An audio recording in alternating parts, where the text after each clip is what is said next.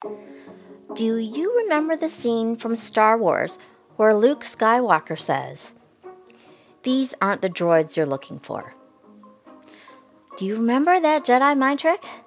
And do you wish you had that kind of influence where you could get someone to either do or stop doing something, or better yet, that you could use that trick on yourself to either break an old habit that no longer serves you or actually make a new healthy habit stick? Well, in this episode, I'm going to be sharing with you the 6 stages of change, how to recognize which one you're in or someone else is in, and the kinds of questions you want to be asking to move yourself or someone else through those different stages. I'm also going to be sharing with you the one key thing you absolutely want to avoid because it will wind up creating more resistance to change rather than less. So, if you want to hone your Jedi mind trick skills, this is an episode you're going to want to listen to from beginning to end. So, let's get started. Welcome to the Happy and Healthy Podcast. I'm your host, Amy Lang, and this podcast is dedicated to my fellow women in STEM. After working in high tech for 10 years, in 2004, I became the proud owner of Pacific Heights Health Club in San Francisco, where I worked with thousands of clients over the span of 15 years to help them reach their health and fitness goals. Now I'm sharing what I've learned about what works as well as what doesn't work when it comes to making healthy habits stick. So, if you want to find out what it takes to achieve lasting weight loss, to create deep health, and feel empowered to live the life you want, you're in the right place. Episode number 165. Well, hi there, Amy here. Thank you so much for joining me today.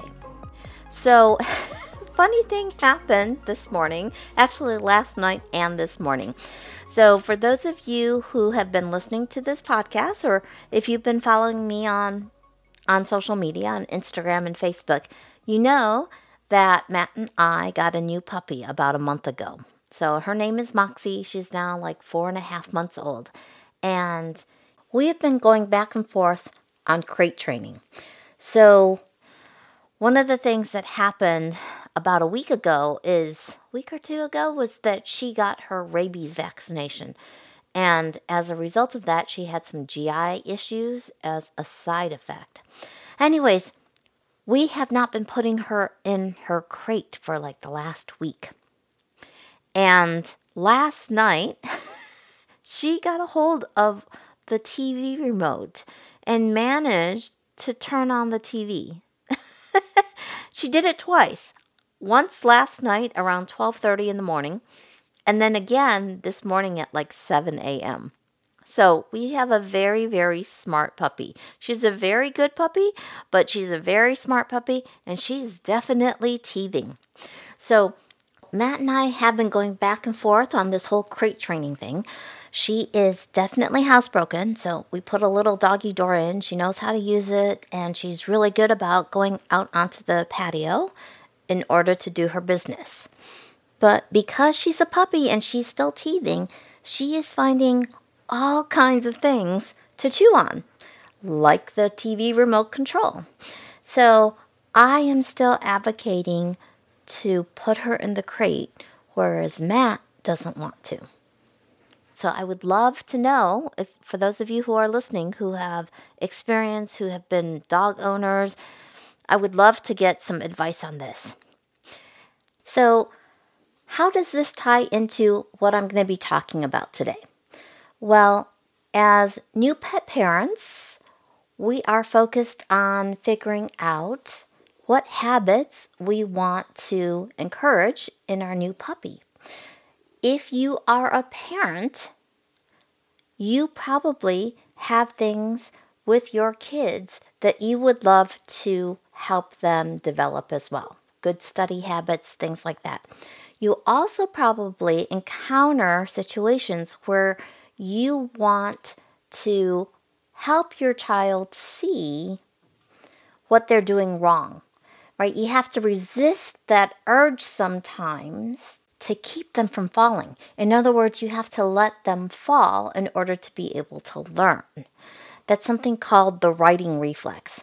And even if you're not a parent, I have no doubt that every single person who's listening to this podcast, you have in your life experienced someone who you know and you care about, maybe even yourself, who has been in a relationship that you think is bad for them.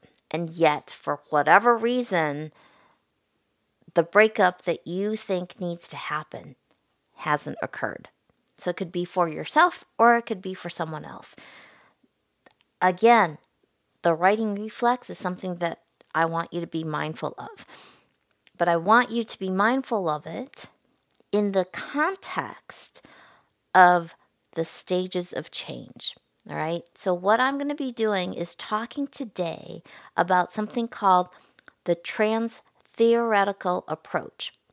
So when it comes to change, there's actually quite a few different models out there. And like all models, there's always going to be some flaw, but some are more useful than others. So this trans-theoretical approach talks about 6 stages of change. And if you want to learn more about it, there's a book titled Changing for Good by James Prochaska, John Norcross, and Carlo Di Clementi. And so the subtitle of their book is A Revolutionary 6-Stage Program for Overcoming Bad Habits and Moving Your Life Positively Forward. So what I want to do today is talk about those 6 stages and what you can do, whether it's for your own life or for someone else's life, to help move forward in that positive direction.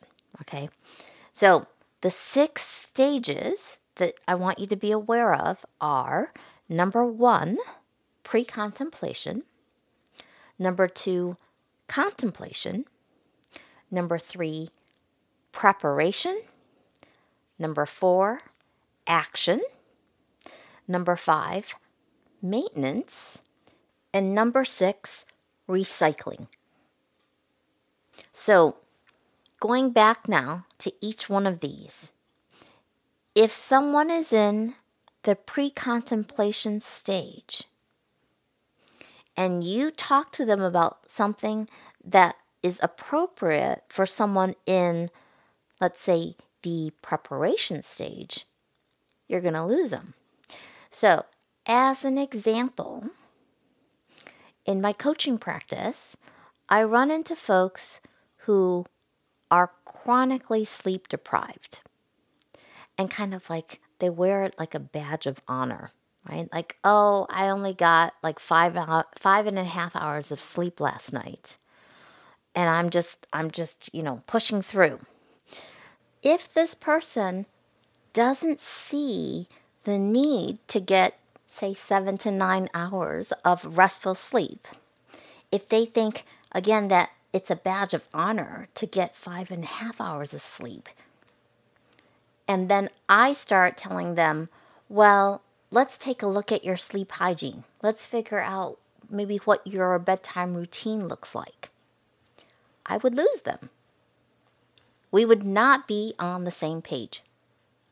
It would be like a plane taking off and leaving passengers at the gate in the waiting area.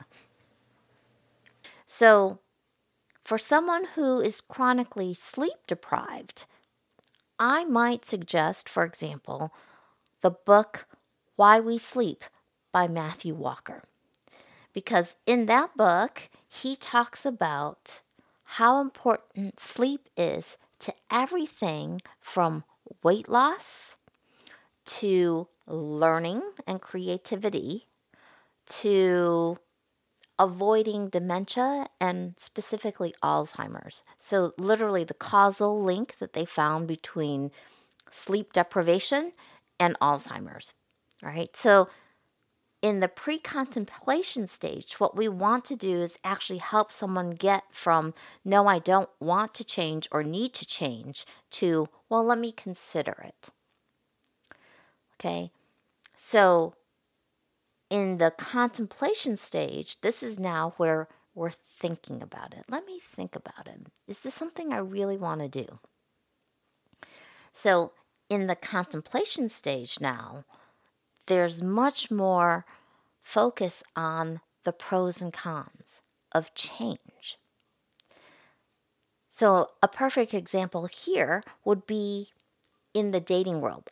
I remember when I was in my 20s, I was dating a guy that my parents did not want me to be with. And they pushed really hard for me to get away from this person, right? They did not want this to happen. And the more they didn't want me to be with this person, the more I stayed in that relationship. So I believe they actually created more resistance by pushing. Okay? So if you are a parent or if you are a good friend and you see someone going down a path that you believe is, quote, the wrong way, and you want to try to fix it and get them on the right path, this is known as the righting reflex. And the righting reflex will actually wind up causing more resistance. More often than not, it creates more resistance because we have something called like the confirmation bias. We want to be right. And so a more effective strategy, instead of creating that resistance and getting a person to have to defend their choices and then wind up arguing for their limitations. I mean, how many times have you done it where you know that what someone's saying has some merit, but you find yourself arguing for your limitations and defending your choices? What we want to do instead is what really, really good attorneys do, where they lead you down this path of questions, where you wind up hearing yourself say what it is that you ultimately want to do. So if you're dealing with someone and you want them to make a change, you want to ask a set of questions or a series of questions that ultimately get them to speak what it is that you're hoping they actually do. Because when they hear themselves say it, it's got much, much more power. All right? So that's the contemplation stage. In the preparation stage now, we're talking about, as an example, fitness. So for someone who says, okay, I want to get in shape, and therefore I need to start exercising. Oftentimes there's this research phase that goes on. What are my options? How do I want to approach this? For someone who wants to lose weight, it may be going on Google and searching for best diets or the closest gym or something to that effect. Right? So in the preparation stage, this is the recognition that I want to be able to do something that I'm currently not doing. So in the preparation stage, it's again about questions around things like, what do I like to do? What kind of things do I want to do? What kind of plan do I want to put in place? And the more specific we can get in that plan, where we even have, let's say, a plan B, the more likely we are to be able to then move into the action phase. So preparation phase, again, is like when I owned the health club, I'd have people coming in and shopping for a membership. No one just goes like window shopping for a gym membership. Have you noticed that? We can window shop for a lot of things, but people don't walk into a gym unless they're actually thinking about joining something. There's some problem that they're trying to solve that they think a gym can help with. Correct? So in that preparation stage, it's about how are you framing things. So what is the criteria that you're using to determine what it is you're going to do? Okay. So again, when it comes to fitness, I would say make sure that you are thinking about what you like doing. You want to think about your schedule and what you actually think is most important. So understanding what your goals are as well. And then look for something that meets those criteria. And try different things out. Because the other thing is, just because one place doesn't work doesn't mean everything in that category doesn't work. Okay? In the action phase, this is really where we want to make sure that we are getting as specific as possible. So I touched on it earlier in the preparation phase, but it's actually probably more appropriate in the action phase. And that is making sure that you have a very specific plan. You have a time frame. You have a plan B. So when things don't go exactly as planned, you can still do something where you're able to check off for yourself, yes, that was a win today. So in the action phase, we're looking for what, for those of you who have been listening for a while, what I call binary action. I want it to be specific enough as opposed to vague. I want it to be specific enough that I can say, yes, I did this, or no, I did not. That means my plan, let's say, for example, that you want to create this habit of going for a walk every morning, which is something I did because I like working out in the afternoon. But I also know that if I move my body for at least like 10 minutes in the morning, I'm so much more productive. And so my plan was get up in the morning, have my coffee, have my glass of water, and then before I do anything else, before I sit down to start working or have breakfast or anything, I put my shoes on and I go outside and I walk around my complex. It takes me 10 minutes. That's how specific it was. And I didn't actually even start off with all the way around. I started off with just like, oh, let me walk around my building. I made it as easy as I possibly could. Okay? In the maintenance phase, that's when we actually have a habit. Okay? That's when we've reached what I call unconscious competence. So in the pre-contemplation and contemplation phases, before we have that ability to do something, we're in unconscious incompetence. We don't know that we need to, and we don't know how to do it as a result. In the conscious incompetence stage, we are aware that we want to do something, but we don't know how to do it. In the action phase, we're in the conscious competence phase. We have to take very intentional action. It takes a lot of energy. So it's why change can be so hard. So what can we do to make it easy? What can we do to make it simple so that we can be consistent? Okay, and then recognize when you're in the maintenance phase and things have gotten easy. It's just part of your routine. Okay, the other thing I want you to be aware of is what are your triggers?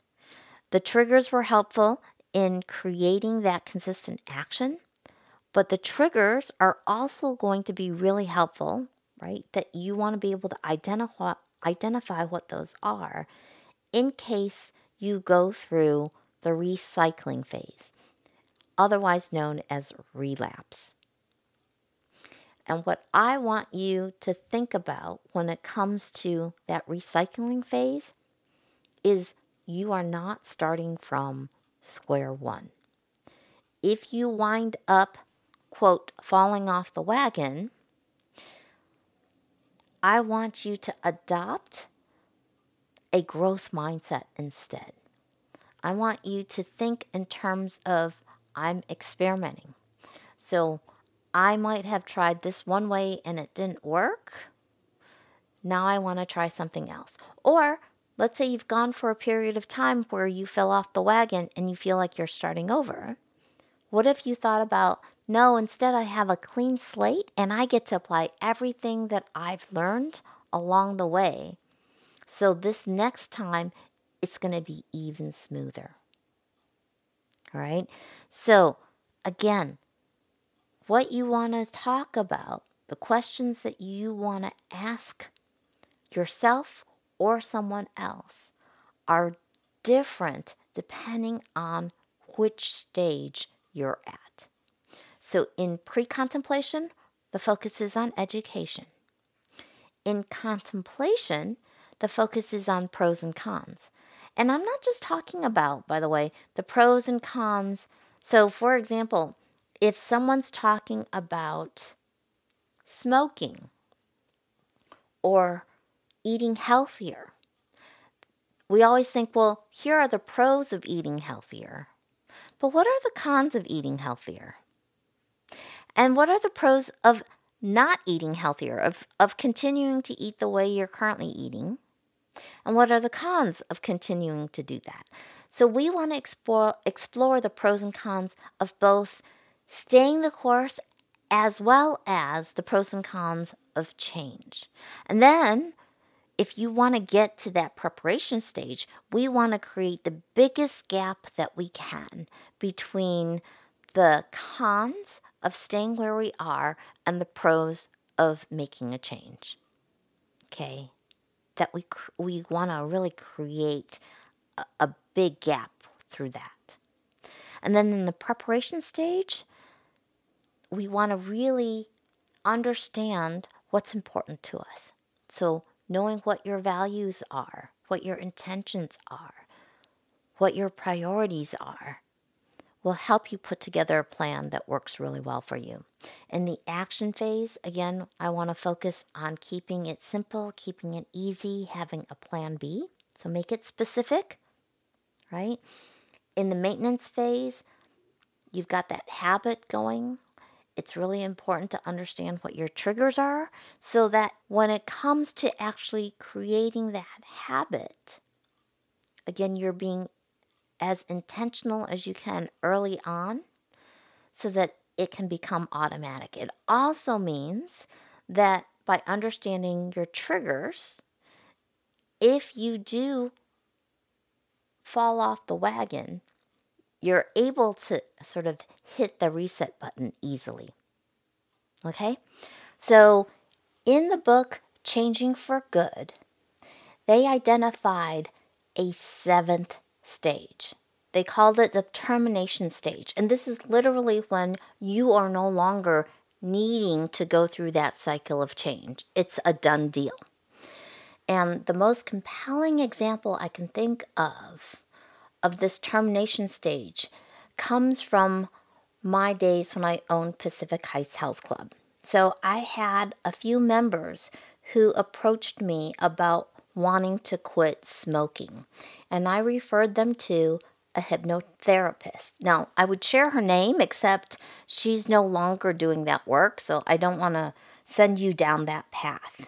I would recommend, if you are looking for that, you might try Rita Black. And I will provide a link to her website if you're interested. Now, what happened with the hypnotherapist I recommended, Kiki? My folks scheduled 2 sessions, but it turns out they only needed 1 session, after which they no longer thought of themselves as someone trying to quit smoking or even that they were former smokers.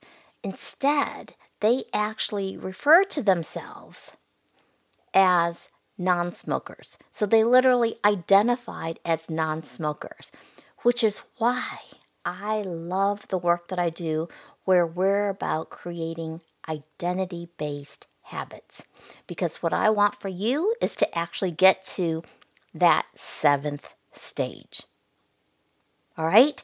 So that's it for today. Again, if you have any advice for me on crate training, I would love to hear from you.